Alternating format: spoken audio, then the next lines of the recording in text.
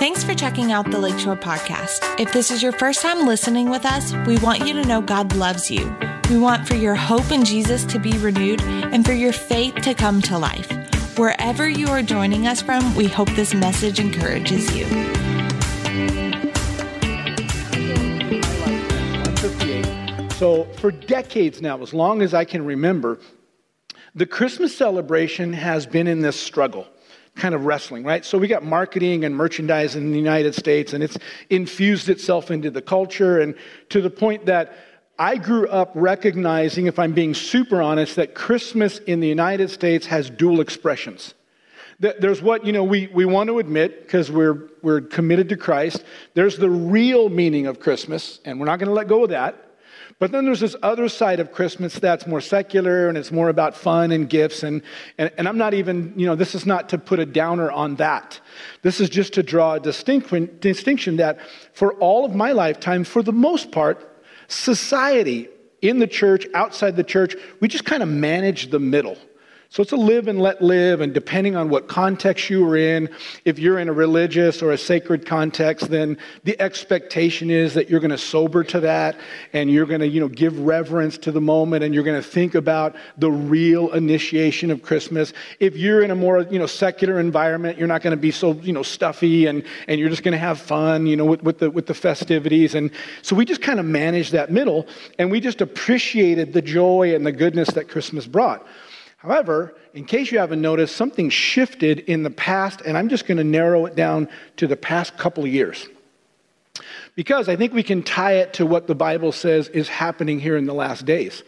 And it needs to be something we're eyes wide open and recognizing we're not in the same world that we were in 2 years ago, not because of all the COVID crazy. I'm not giving into that. We're not in the same world because we're watching across the globe. Matthew 24 is literally happening in front of our eyes. The season is changing. The whole age that we're in is coming to an end, and Jesus is getting ready to close. But here's what we've navigated in the last couple of years. I know I don't have to rehearse it to you because you've lived it, but I'm going to rehearse it just so it's fresh on our mind so I can make a point. We've endured a worldwide COVID pandemic, but not really just one. We've endured wave after wave after wave, variant after variant, and all kinds of ups and downs and here to there, scientific, medical contradiction and confusion. It's this, it's that, it's, and it's just been crazy. And if that was the only thing, that would be enough. Because that really changed the rhythms of our lifestyle and held us in this pattern for a long time.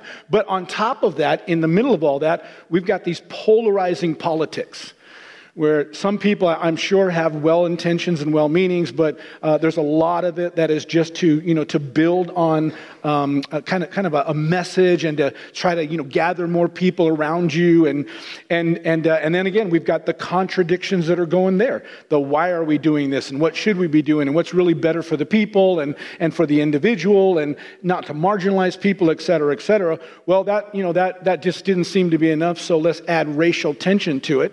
And that's a real thing, by the way, and it's being pulled in multiple different directions by this radical ideology, and then some people are trying to blindly hold to a conservative or a fundamental ideology and not understand, there's this messy middle that we've got to find our way in the middle of and ask the Holy Spirit to help us with that. We've got violent protests.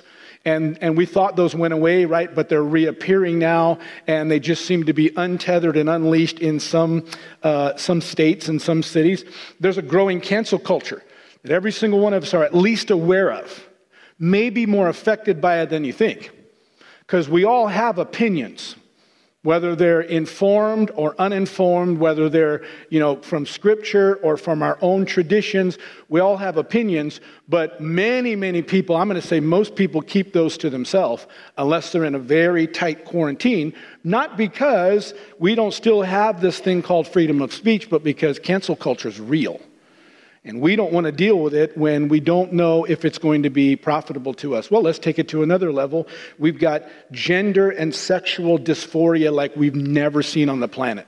It's like, how do you even get this back in the right box? How do you even have a rational discussion about this? It just seems to drift more and more. Just to kind of put a nice little cherry on the icing of this really bad cake, We've got rising prices. We've got inflation that's happening. We've got supply chain shortages.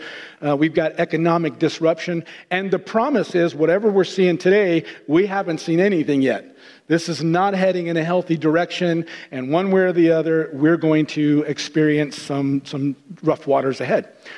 Well, that's all the stuff. Now let's back it up and talk about how it's affected people. I'm not an expert in any of these fields, but you don't have to be one just to scan the articles on every side of the aisle and realize that pretty much every phobia and every addictive behavior has been on the rise. It's just jumped to skyrocketing levels, and doesn't seem to be curbing itself. And of course, this is brought on by fear and anxiety and anger and frustration, and the list just goes on, which only further divides everybody and cancels out even more conversation to understand each other, which adds to greater isolation and greater division. And this is just true across the board. In fact, I came across an article from Inc. magazine from last December the 20th. And this is the title of the article. It's kind of long. But the title is, According to Science, Holiday Music May Be Bad for Your Mental Health. Now, this is not written as an opinion article. This is written with some substance and some basis. But here's one of the quotes in there. It says, if you're already worried about money, work, and family, and there's a few others in there, during the holidays, then the constant, what they call inundation of cheerful tunes may reinforce stress instead of relieving it. And by the way, before you just throw that statement away, there's truth to it. If you're already locked into this, kind of a real gloom mentality and you don't see a way out, and everybody keeps singing about the joy to the world, isn't this a wonderful season? It's not for those people that are trapped and locked in this. Well, here's the big question that we would ask then, right?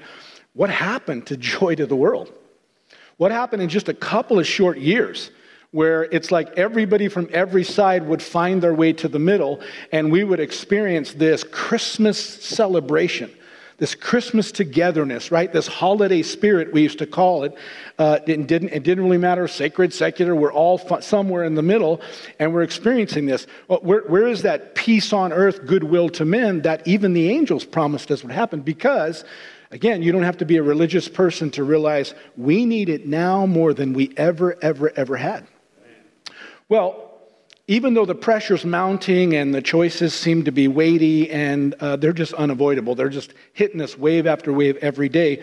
Here's kind of the good news, and let me posture it and work my way back towards a happy thought here.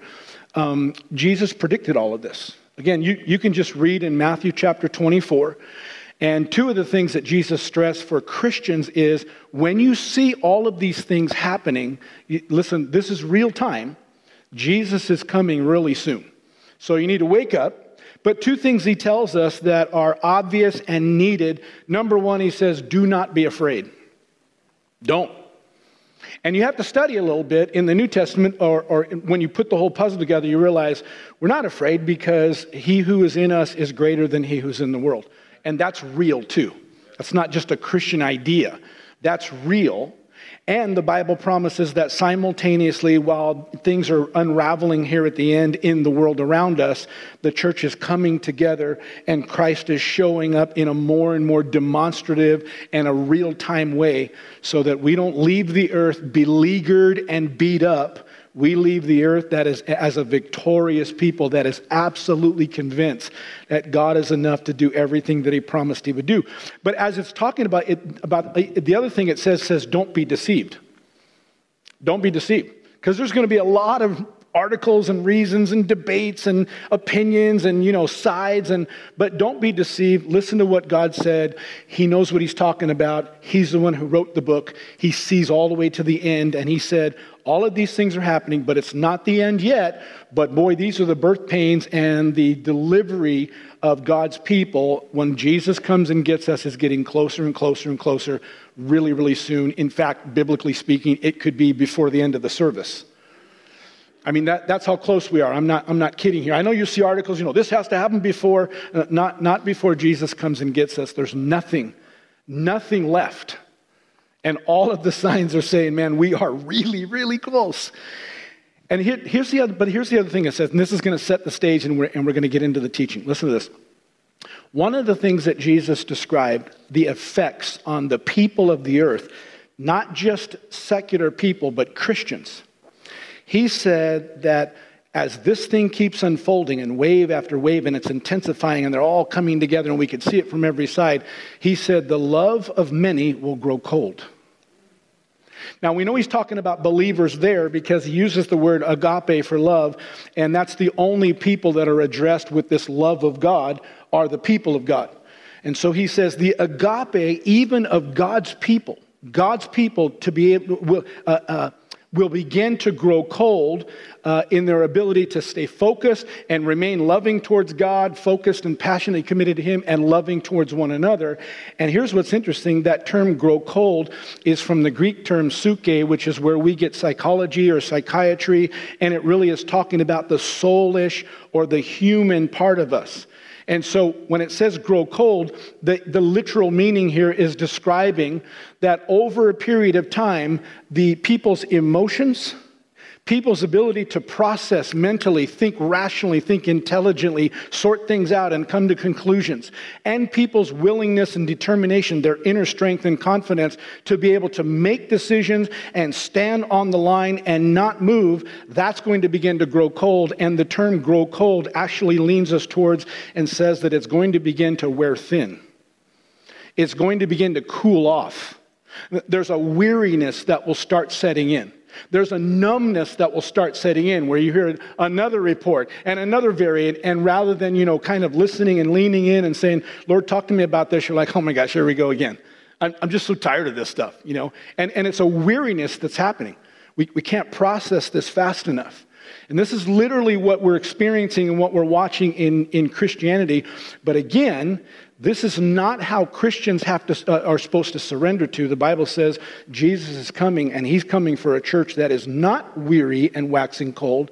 He's coming for a church that is bright, that is focused. Man, we can see right through all of this. We know this is real. We can't run away from it. We're going to face it with confidence and courage and with the power of the Holy Spirit. But we are going to lock in because we know that Jesus is coming, and the signs could not be more prolific and could not be clearer. And it helps us to kind of sit up straight, to wake up, shake the sleep off of ourselves and say, okay, then let's get focused here. Let's get focused. And that's exactly what's going to happen. Now, that's my big introduction to kind of catch your attention and get you focused from a biblical standpoint. But let me turn a corner now, because what's really interesting is this prep time for the second coming of the Lord. Don't get confused by that. For the rapture of Jesus. Okay, this prep, what's prepping us, all the signs, in some ways, in a lot of parallel ways, less intensity is not that much different than they were the first time Jesus came. You can almost check boxes and say, wow, it was kind of the same, because the Bible tells us when Jesus came the first time that it was during a period of time that darkness ruled the world. The Old Testament had ended. The last anointed word, the last time the Holy Spirit spoke something and reverberated in the earth was 400 years before. And then here comes Jesus, and this is what the book of John says in chapter 1, verse 5. It says that Jesus was the appearance of life. We can say the reappearance of life, and this life was the light of mankind. And verse 5 goes on and says, and that light still shines in the darkness, and the darkness has never been able to put it out. That's true today. We can live in the light of the reality of God. I don't mean just informational clarity. I don't mean just, inspiration to kind of keep us pepped in our step. And I mean, we can live in the light of this is real, and this is what's happening, and this is what God promises, and we're going to live out our lives in the fullness of everything God gave to us and everything Jesus provided. And this is what this verse said. When Jesus came, the lights came back on. And when the lights came back on, it's kind of like that carol, O Holy Night. All of a sudden, Jesus brought a thrill of hope to a weary world, to a world that was exhausted, that had kind of lost hope, that didn't know if God was real, didn't know if He really would deliver, if they really could hold on to the expectation that their best days were still ahead, because everything around looked so dark, and it had been such a long time since they'd experienced the God stepping in a real way. But this is where we're at in time, and this is what the New Testament tells us. So here's where we're at in the whole series, and then we're going to get right to today's study. We're going to look at the Christmas story again. And we're going to look at some of the characters and some of the facts about the Christmas story. Some of these are going to be familiar, and we're going to kind of put a fresh edge on it in light of all the changes in the world. Some of the stuff you've probably never heard before, because you don't just get it out of the traditional tellings of the story. You've got to look at some of the Christian early writers and do a little deeper. But we're going to bring some of that to you. And we're going to rediscover the thrill of hope, real time, that Jesus brings, because we're going to finish this year strong. We're not going to finish the year just like December 31st. Oh my goodness, I'm glad that's over. We're going to finish it strong. We're going to finish it replenished and refreshed. And we're going to finish it leaning in, because listen to me, should the Lord tarry, God's got a really big plan for us in 2022. And we've been praying, and we're excited about walking you through that. So we're going to get started this morning. In fact, before you turn to Luke chapter 1, let me just kind of refresh our memory. When we talk about the thrill of hope, let's make sure we get a Bible context, because hope from a Bible context is not the kind of hope that we talk about all the time, like fingers crossed, I hope so. I just really hope. Or it's not this, this optimism that we put in. Well, I'm just going to stay in hope. I'm just going to stay in hope. It's not an optimistic attitude. Bible hope is a very definite and a very measurable thing. Bible hope is an expectation that's created when you and I realize God said something and he put a period at the end of it. This is what I promise. This is what I will do. This is who I am. This is what I've done by your accepting me, by stepping into salvation. This is who you are. And once you get that picture on the inside, it's like somebody handing you a brochure, and you can see the picture of the product that's about to be custom built for you, but you can walk away smiling from ear to ear because you don't have it yet, maybe, but you do have the promissory note, and you have this very clear architectural drawing. You have this snapshot of what God guarantees if you will follow him, this is what it's going to look like. This is all over the Bible.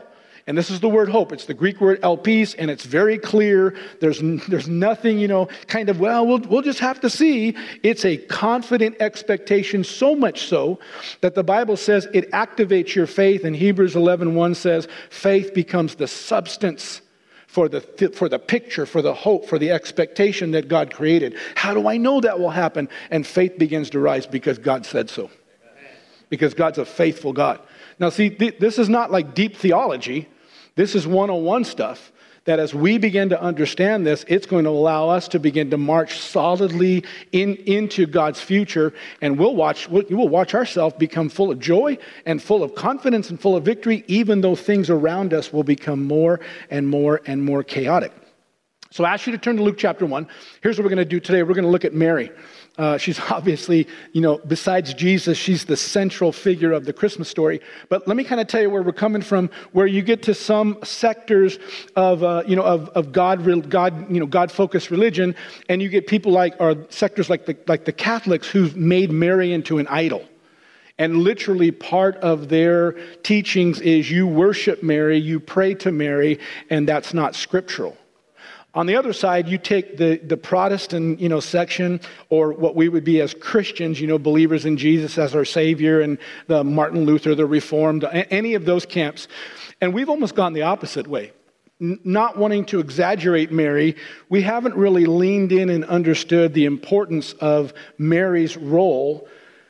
But more importantly, why did God choose Mary? And what does that mean to us? This is just part of a great story, and we celebrate that, but what does it mean to us? And if you think about it, that's amazing, right? That out of billions and billions and billions of women that were born throughout the history of all of mankind, why did God say that one right there? What was that? Did he just like her better? Was God just in that kind of a mood and just, randomly pulled Mary's name out of the divine hat and say, okay, that's going to be it? Because that would contradict God's character. That would contradict what we see in Scripture. So we're going to look today at 4 characteristics that every one of us could demonstrate, and every one of us should demonstrate, because here's what you're going to understand. For the same reasons that God chose Mary, listen carefully, God's choosing you. Now, I'm not making this up just to kind of encourage you a little bit. There's a reason why you are here and you were born at this particular time in history. And it wasn't by accident. God's looking at somewhere the last 2 minutes of the game, and this is when it's really crucial, and God made a decision before the foundations of the world to say, that's the team I want on the field. Those are the people that I want to be born in that period of history. Those are the people that I'm going to lean into, and they're going to lean into me, and we're going to take this thing on home in victory. You're here on purpose. And God has a very specific plan for your life, just like he had for Mary, although coming to grips with that plan could be rather shocking, just like it was for Mary. So we're going to see some characteristics that Mary demonstrated, and I hope that you're going to be able to see either those characteristics already at work in your life, or you're going to be able to see that they are right there in front of you if you just grab them and begin to step in, that God will begin to share with you. He's got a plan for you that will finish strong and will live out the rest of your days in victory, not just getting beat up and hoping somehow, that you can make it out of all the craziness. God will do what he promised he would do. All right, that takes me to Luke chapter 1. Hope you're ready. Got a good mindset for the whole series, and here we go. We're in verse 26. Now in the 6th month, the angel Gabriel was sent by God to the city of Galilee named Nazareth to a virgin betrothed to a man whose name was Joseph. Of the house of David, the virgin's name was Mary. So there's our character, verse 28. And having come in, the angel said to her, now listen very carefully. He said to her, the first thing out of his mouth, rejoice, highly favored one. The Lord is with you. Blessed are you among women. Here's the first characteristic that enabled God to choose Mary, is that Mary was favored by God. But you have to ask why, right? Because so God has favorites, and God just chose her and said, yeah, I like that one best. That's my favorite. Because that's not at all what the Bible teaches about how God distributes or how God places favoritism. In fact, let me refer you to one of the scriptures. 2 Chronicles 16:9 says this, for the eyes of the Lord run to and fro throughout the whole earth to show himself strong, listen, on behalf of those whose heart is loyal to him. So God's eyes were running to and fro about the earth. In fact, not just the planet as it was, but because he's God, he's running to and fro about the earth throughout all the ages of time. And there's something about Mary's heart that caught his attention. Something about Mary's heart that he said, there she is. That's the one.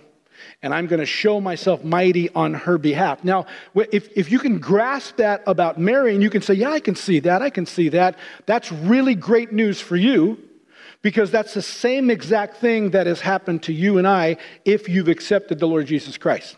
In fact, listen to Ephesians chapter 1, verse 6 and 7. It says, we thank God for his loving favor to us.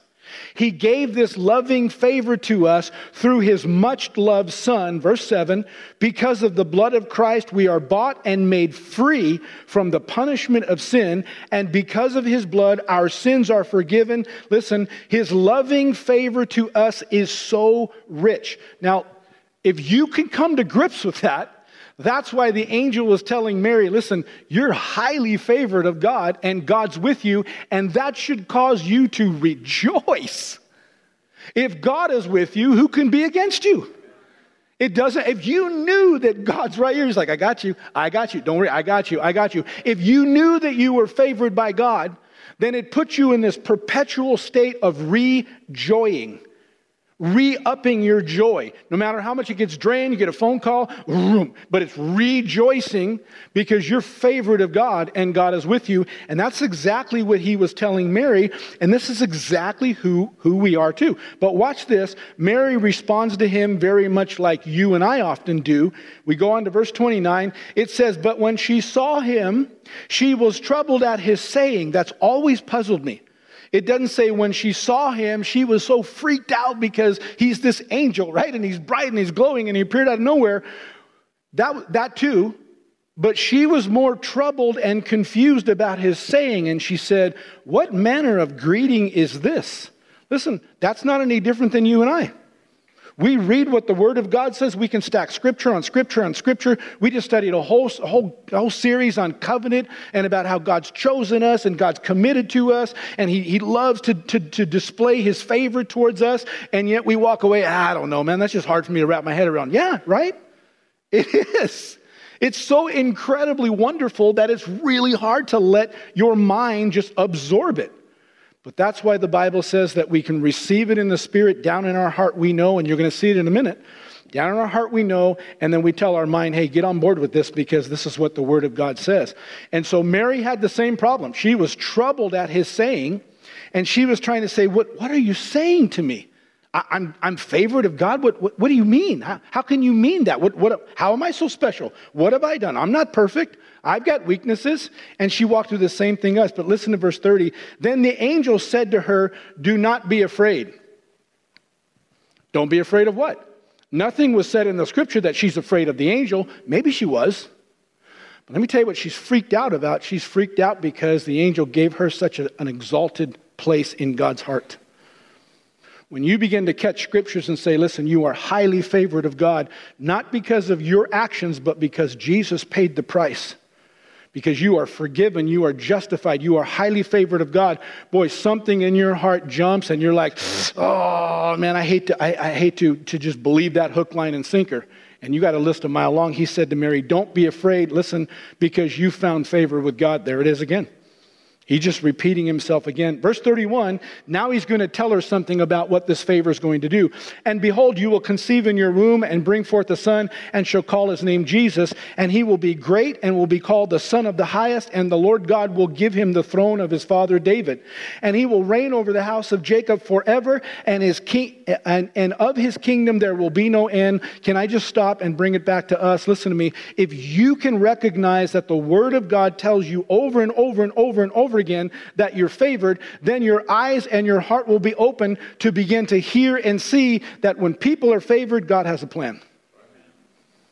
And it's not just to keep you in that, just say, well, just stay happy, just stay happy. God's got an amazing plan. He's chosen you, and that was why you were favored, because you stepped into what Jesus provided, and you became a favored one of God, and you activated God's plan for your life, and God wants to share that plan with you. Now, before we go on in the scripture and we find three other characteristics, once we get back, it won't take us long, but let me share some things with you about the Christmas story that you may or may not know. Some of them are recorded in scripture, and we're going to highlight those, and some are not. You have to go to early Christian writers, but the early Christian writers all agree. So this is not, up for debate or up for an opinion. And when I say early Christian writers, many of these writers were still alive when Jesus' mother Mary was alive. They were still alive. They grew up with Jesus. They were like current journalists or news reporters of the day.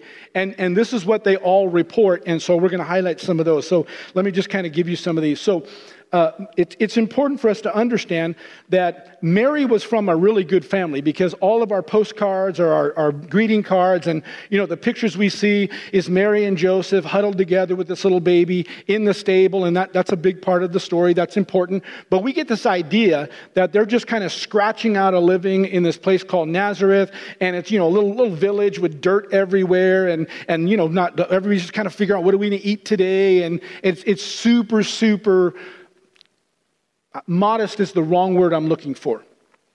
But it's super, super, kind of humbled and basic and principled. But we find out some other things about Mary. And so the first thing is, Mary comes from a really good family. It wasn't just, Mary and her family. Neither was it Joseph and just the three of them in many, many parts of the story. In fact, the Bible tells us Jesus had two grandfathers. There's an extended family there. Matthew chapter 1 tells us that Joseph's father was Jacob.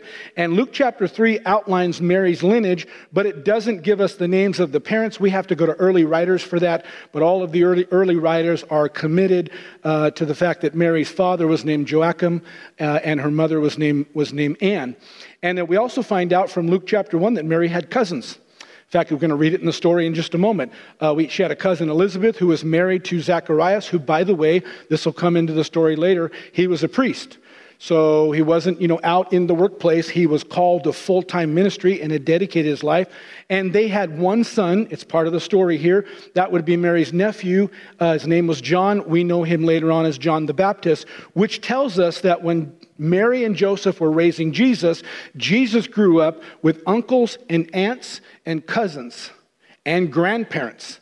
So this wasn't some small little, isolated family. Listen, we've got to begin to recognize something's bigger going on that's contributing to this. And in fact, if we just kind of put all this together, we find out that Mary has a heart for family. In Matthew chapter 13, it says Jesus had 4 brothers. Their names were James, Jude, Joseph, and Simon. Mark chapter 6 says that he had sisters, and the Greek term there is plural, which means he had at least 2. Which tells us the household that Jesus grew up in and spent most of his time was a household, a nuclear family of 9.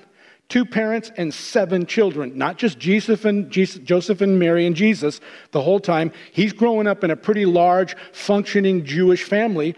And if you look through the Bible, the extended family that we can verify and listed is at least 14 from multiple generations. And so this is the context that they grew up in.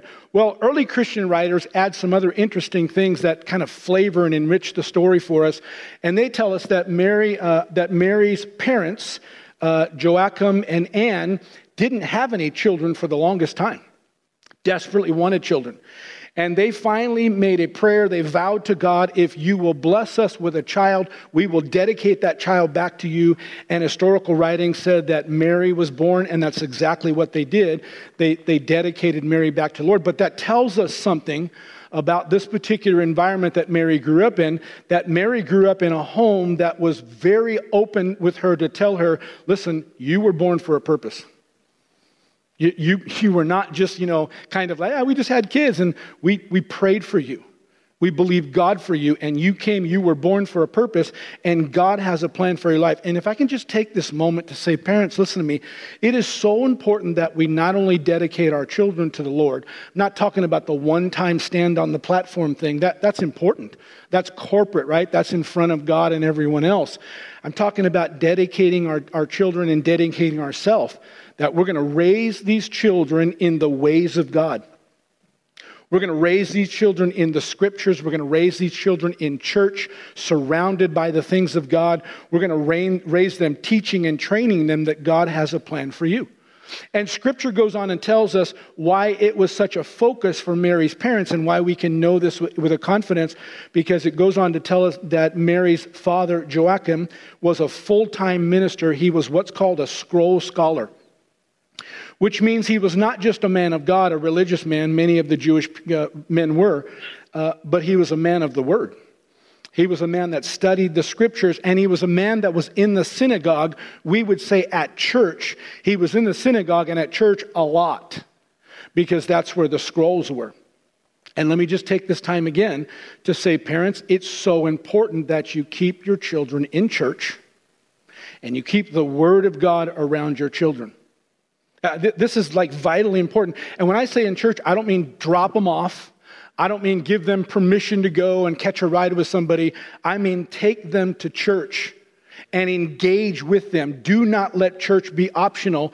In fact, Hebrews chapter 10 tells us when we see all of these signs that the end is coming, that Jesus is coming soon, it says all the more, whatever your line was of consistency and commitment, raise that bar. All the more, especially when you see the days approaching. This is not a time to back off. This is not a time to get convenient. This is a time to lean in, because I'm telling you, Jesus is coming and eternity is here, and the plans of God are being distributed on a whole different level, because we're coming to the last part of the game.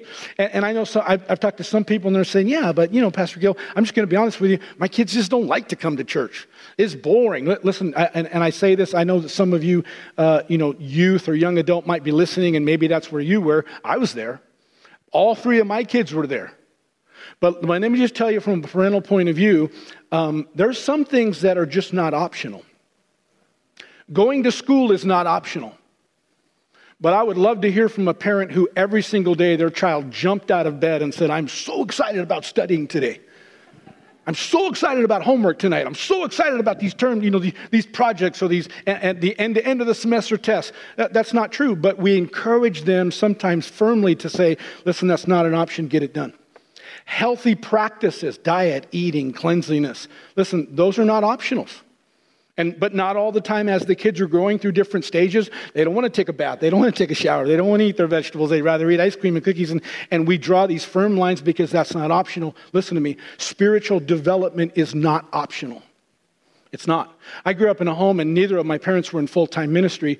But we were that family that my mom and dad caught a principle and we were the first ones there and last ones to leave. And I can remember some of the things that impacted me most were not just key people in the church, Sunday school teachers and some of the leaders and the pastors who would lean into our family in key times and invest into me and my two brothers. But some of the things that impacted me the most that I can close my eyes and still experience a portion of it is listening to my mom and dad worship. Standing right next to them in church and seeing my dad with his two big old strong arms that I just thought he could defeat the world. And in that moment, tears streaming down his face, he surrendered to his king. I will never forget that. It echoes in my heart as my hero was worshiping his hero. And it tuned my heart to his hero. Listen, this is so important, parents. This is part of what the Bible tells us in Proverbs 22:6, that it says that we are to train up a child in the way they should go. And if we'll do that, as they reach maturity, they will not depart from it. This is our responsibility as parents. Grandparents, you're not off the hook because once the parents take over, we have to do it differently. We have to do it from a distance, but we're still investing in the game. These are generations being unfolded. We pray, we support, we look for opportunities to offer wisdom and insight from the scriptures.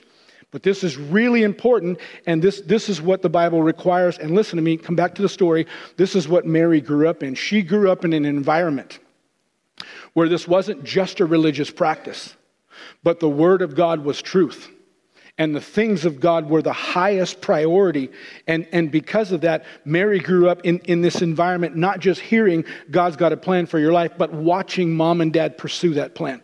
And listening to their prayers and recognizing these are authentic. These are not just little, tip your hat to God, but these are authentic, heart-wrenching prayers at times. And Mary walked in this environment. Again, the other reason we know this is because Joachim again was a scroll scholar, but he wasn't a scroll scholar in Nazareth.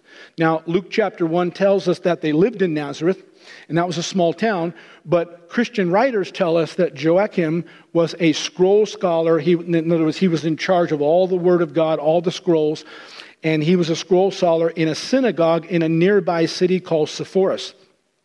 And we'll learn more about this city as the series progresses, but this was a magnificent city. This was a beautiful city, and the synagogue was gorgeous and very elaborate because this city was deemed by the Roman Empire to become one of the crowning jewels of the import-exports that were going on in that area. And so Joseph, about 4 miles away, he was the scroll scholar in this synagogue. And the reason that I bring this out to you, because even though they lived modestly in this little town called Nazareth, Joachim was a man of great influence. He was not some guy who just, kind of dragging himself to work, hoping to get another paycheck. He had responsibility, spiritual responsibility. He had gained respect, not just from the local villagers who lived life with him day in and day out, but he gained respect from religious leaders to the point that he was entrusted with a very important and a very sacred responsibility. But not only that, Joachim and Anne had proven their spirituality. These are people that believed God for the impossible. And God did it for them. And they turned around and did exactly what they promised God. They didn't forget about God after they got the blessing. They followed through and they lived a life that was committed to God. And this is the home that Mary grew up in. It's important to see that because those were ingredients that preconditions her. helps her to have a right mindset and a right heart for when God begins to speak these profound things. Mary has some kind of a context for how do you begin to interact with the God of the impossible. Well, we find out in Luke 1:27 that, again, we read it already, Mary was betrothed or espoused to Joseph. And that's important because tradition says that Mary could have been somewhere between 12 and 14 years old, which to us is like, ooh, that's wrong. But that's how it was in the Jewish culture. And we find out that once they got betrothed or engaged, this started back in those days a 1-year training period for marriage. And during that training period, this engaged couple was not allowed any physical contact. No intimacy, no holding hands, no being alone together at all for 1 year while training was happening. And that's important. And that's why Mary responds to the angel when he says, yeah, you're going to have a baby. She's like, whoa. You do realize that I'm engaged and I can't touch my fiance or my husband. I can't touch him for a year. And listen how she responds in Luke 1 verse 34. It says, then Mary said to the angel, how can this be, since I do not know a man? How in the world is that possible? What you're saying is going to happen to me. How's that possible? Because I'm not in the right situation to start a family. Here's number 2. Mary was open to understand. Mary was open to understand. What God was speaking to her made no sense. What the angel was promising her couldn't have been more impossible. But she didn't write it off and she didn't say, yeah, I wish. That would be great, but yeah, that's not going to happen. Mary's heart stayed open and she was willing first to listen and to learn. By the way, you and I have the same option if we're believers in Jesus Christ. James chapter 1 verse 5 says, if you need wisdom about anything, like I don't even know what to do. How do you even approach that? If you need wisdom about anything, ask our generous God. And he will give it to you, and he will not rebuke you for asking. All we have to do is ask. But you say, yeah, but I don't even know what to ask. Got another scripture for you. Listen to Romans 8:26. It says, and the Holy Spirit helps us in our weakness. For example, we don't always know what God wants us to pray for. We don't even know how to pray. But the Holy Spirit prays for us. Actually, a much better and a much more literal translation is he prays with us. He joins in that situation with us, but notice this. It says that he prays with us with groanings that cannot be expressed in words. That's this prayer language that we call tongues. Boy, it is so important that you consider having a prayer language in your life, because there are times when your head can't wrap around something, but if you've got this communication with God, you're not stuck. You're never stuck. You just begin to pray in this language and the Holy Spirit steps right into that and partners with you, and it's from your heart to God's ears, and eventually your mind catches up. This is exactly what we're given. And Mary was walking down a similar trail. I don't know what you're saying. I don't know how to wrap my head around this, but I'm willing to listen. I'm willing to learn. And so Mary's asking questions. Here's the point. God never minds you and I asking questions. Never. And he always responds. In fact, that's what we see in verse 35. We're back in Luke 1. And the angel answered and said to her, the Holy Spirit will come on you, and the power of the highest will overshadow you. Stop. When you begin asking God questions like, how in the world is this going to come? Here's what you're most likely going to hear. Listen, I'm going to do it. If you could do it, you wouldn't ask questions, right? Well, I can see how that could happen. It could happen this way or that way. But there are things that God's going to speak to you and I about what he wants to do in our lives moving forward until Jesus comes back that only he can do. In fact, some of those things in a similar way, in a parallel way to Mary, some of those things, the Holy Spirit will have to birth that inside of you before you can even get your heart wrapped around it. You want me to do what? You're saying you're going to use me in what way? But that's exactly, Mary's like, how in the world is that going to happen? He said, oh no, listen, you don't have to be pressured. The Holy Spirit's going to come on you, and the power of the highest will overshadow you. It goes on, it says, therefore also that Holy One who will be born of God will be called the Son of God. Now he shifts. Now indeed, Elizabeth, your relative, has also conceived a son in her old age, and this is now the 6th month for her who was called barren. Listen to verse 37. For or because with God nothing is impossible. Nothing. I know that circumstances are telling you, now that's just not, it's impossible. I know that, some of your own thoughts, and maybe at my age, I'm not, I passed my prime, or I'm not at the right stage, or I'm too young, or I don't have the education, or I don't have the opportunity. You got a list a mile long about why it's impossible.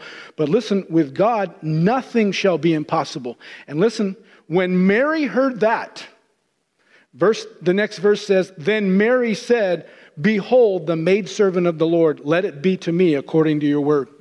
Now, this is important because this word maidservant is the Greek word doule, and there's a number of words for slaves or servants or people that are committed in supportive roles. But this word is the bottom of the list. This is talking about the last one on the pecking order of all the servants or all the slaves. This is the one that's willing to do any job. They have no mind of their own. They don't hold any of their own rights. They're completely submitted to what the master says, and they're like, just tell me what to do. I'll do anything you want me to do. Mary put herself all the way down at the bottom of the list and said, okay, I'm favorite of God. I get that. I don't understand that. But listen to me. I want you to know I am your servant. You just tell me what to do, and I'll do it. And she went on ahead and accented it and said, let it be to me according to your word. And the Bible says, and the angel departed. Listen, here's number 3, the characteristic. Mary received God's promise by faith. It's the only way you can receive it. In fact, that's what Romans chapter 4, verse 16 says. It says, therefore, inheriting the promise depends entirely on faith, that is confident trust in an unseen God, in order that it may be given as an act of grace, his unmerited favor and mercy. There's so many Christians that are trying to wait until they can see it, until they can figure it out, until we feel like we have the qualifications. Okay, maybe I'm in the right position now. Listen to me. You have to place your heart and your life in the hands of God. I'm your servant. Let it be to me according to your word. You tell me how it's going to work. I will do whatever you tell me to do. I will submit to you, because that's receiving a promise by faith and saying, you're the only one that can work this out. I'm just not going to stress about it, but I'm going to lean in and be obedient and let you just walk me right into what you've called me. In fact, listen to Hebrews 10:38. It says, now the just shall live by faith. This should characterize our life as Christ followers. Everything in our life is submitted to the Lord.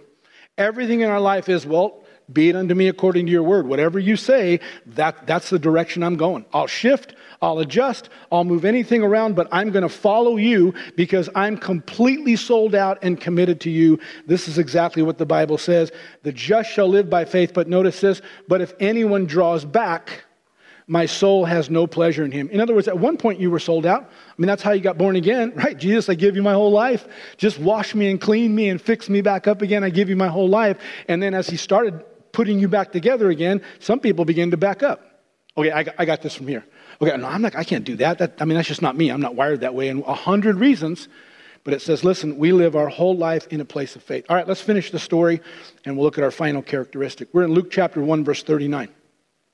It says, now Mary arose in those days and went into the hill country with haste to the city of Judah, and entered the house of Zacharias and greeted Elizabeth. Remember, these were her cousins. Elizabeth's her cousin. Zacharias is her husband. Verse 41, and it happened when Elizabeth heard the greeting of Mary that the baby leaped in her womb, and Elizabeth was filled with the Holy Spirit. Now, this is an important part of the story. Elizabeth's somewhere in the back room. Maybe she's in the kitchen scurrying around. I don't know where she was. But she hears Mary at the front door. And as soon as she hears Mary's voice say, hey, Uncle Zach, or hey, Cousin Zacharias, how are you doing? As soon as she hears that, she hasn't spoken to Mary. Mary hasn't spoken to her. But as soon as she hears that, something happens and the baby on the inside leaps inside of her. And not only that, the Bible says that in that moment, Elizabeth was filled with the Holy Spirit. You have to see that. Because everything she's about to say, she doesn't have any context other than the Spirit of God talking to her. Suddenly, she's catching some things, and she's saying some things that this is, man, I just sense this is true. But Mary hasn't told her story yet. Listen to this. Then she spoke out with a loud voice and said, blessed are you among women, talking to Mary, and blessed is the fruit of your womb. Mary hasn't told her she's pregnant. But why is this granted to me, that the mother of my Lord should come to me? For indeed, as soon as the voice of your greeting sounded in my ear, the baby leaped in my womb for joy. And listen to what she says in verse 45. Blessed is she who believed, for there will be a fulfillment of those things which were told of her from the Lord. Can I just stop you? Listen to me. If you're willing to open your heart to the Lord, to recognize that God's already favored you because of what Jesus did, to lean in and begin to listen, and when he speaks, to ask questions, not just throw it away like, no, I just don't understand that, but lean in and ask questions. And then once the promise begins to be clarified, accept it by faith. Yeah, you won't be able to see how is it going to happen, when's it going to happen. This is completely by faith. But once you catch that, then listen to me. You step into faith, and let me promise you what will happen every single time. God will begin to confirm his word. God will begin to confirm it. Something will line up circumstantially. Someone will come up and say, the weirdest thing, I was just praying for you the other day, and I just felt like the Lord told me to tell you this. And you're like, really? Because that's exactly, look, I got written in my journal right here. It's exactly what the Lord said. And this is exactly what happened to Mary. Elizabeth begins to confirm to her and says, blessed is she who believed. And now let me just tell you, the Lord's going to do exactly what he promised he would do. And that's important you see that, because look at the final collection of verses we're going to read. Verse 46 says, and Mary said, or when Mary heard her say that, then Mary said this, my soul magnifies the Lord, and my spirit has rejoiced in God. Now those are important things. Those are two different things. So in her spirit, down in the deep part of her, she caught something from the angel. She received it by faith, but she's got all these questions. She's traveling to cousin Elizabeth's house. She's got all these questions, and just like you and I, she's human. How's this going to happen? Are you sure that was an angel? Did he really mean this? What if it was just kind of a spiritual metaphor? What if it's not really literal? And all these questions that are happening in her mind. But as soon as Elizabeth confirms this, listen, she said, my soul, my emotions, all of my thought process, my logic, my intelligence, all this rationale, and my ability to lock into this thing and say, okay, I'm moving forward, all of those push God way up to the top. It magnified, it made God big in the situation. Wow, God really is involved in this thing. And as that happened, it released a whole nother level of rejoicing down in her spirit, because she knew that God was speaking. And look what the rejoicing, what it is centered on. The last verse, for he has regarded the lowly state of his maidservant. For behold, henceforth, listen to this faith statement. For behold, henceforth all generations will cause me blessed. Mary's already calling things that are not as though they are. Mary's speaking about something that is literally impossible.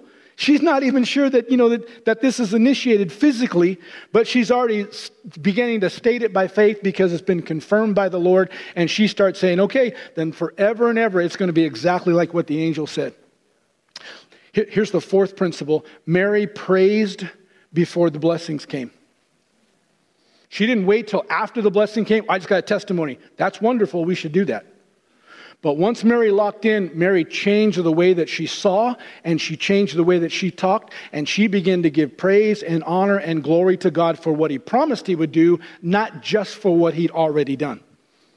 And this is really, really important for us, because when we see all four of these characteristics line up, we're talking about Mary was favored, that she was open to ask questions and understand, that she was willing to receive by faith, and then she was willing to give praise to God before the thing even happened.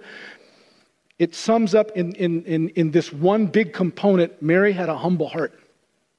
And I'm not making this stuff up. This is literally what the Bible talks about. In fact, listen to those same last two verses in Luke chapter 1. It says, then Mary said, my heart is overflowing with praise of my Lord, my soul filled with joy in God my Savior, for he has deigned to notice me, his humble servant. That word deign is the Greek word epiblepo, and it literally means he stooped down and he looked way down where I was in this lowly, humble state, and God began to speak to me favor and blessing. In other words, he's not some God way up in the sky. He knows my situation in this tiny little town of Nazareth. Here's this 12 to 14-year-old girl who's just trying to wrap her head around what it's going to mean to be married, and God looks all the way down and says, but I see your heart. I see you've got a heart that's willing and open, saying, I don't know how this is going to happen. But God, all my life, my parents have been telling me, God's got a plan, God's got a plan, God's got a plan. Okay, whatever the plan is, I'm open. Talk to me. Do what only you can do. And that's exactly what happened. I'm going to read you one more scripture and we'll finish here. James chapter 4, verse 6 says that God resists the proud. But listen, but God gives grace to the humble. It goes on in verse 10 and says, humble yourself in the sight of the Lord, and if you do, he will lift you up. Eyes of the Lord are roaming to and fro, saying, show me somebody who's got a humble heart. Somebody who says, I don't know how in the world, Lord. I'm way down here. I don't know how I can navigate all this stuff. But greater is he that's in me than he that's in the world. Can I give you this last little bit? Because Mary continued to live in a humble life. In fact, the Bible goes on and tells us some things that, number one, she gave birth and she raised Jesus with her other 6 kids. And she did this in the admonition of the Lord with her husband all the way until Jesus was 30. And then he launched his ministry, and we find Mary scattered throughout his ministry. She's still supporting. She's still following his ministry. Lots of times, like, I don't understand really what's going on, but Mary just stayed right in there. Not only that, Mary was at the cross when Jesus died, which was a pretty risky thing to do. Not all the disciples were standing there because of how he'd been labeled and why he'd been crucified. Mary was also among the ones who was listed as having seen him after the resurrection. Here's a shocker to most people, especially to people who've kind of idolized her. But Mary was one of the ones listed as being in the upper room on the day of Pentecost. And Acts chapter 2 says Mary was one of the ones who spoke in tongues. So I don't know what you're going to do with that. But Mary was one of the original Pentecostals. She understood the importance of this prayer language, this ability to have a personal, intimate communication with the Holy Spirit and with God. And not only that, but as Jesus discussed with John on the cross, Mary spent the rest of her latter years with the Apostle John and his family.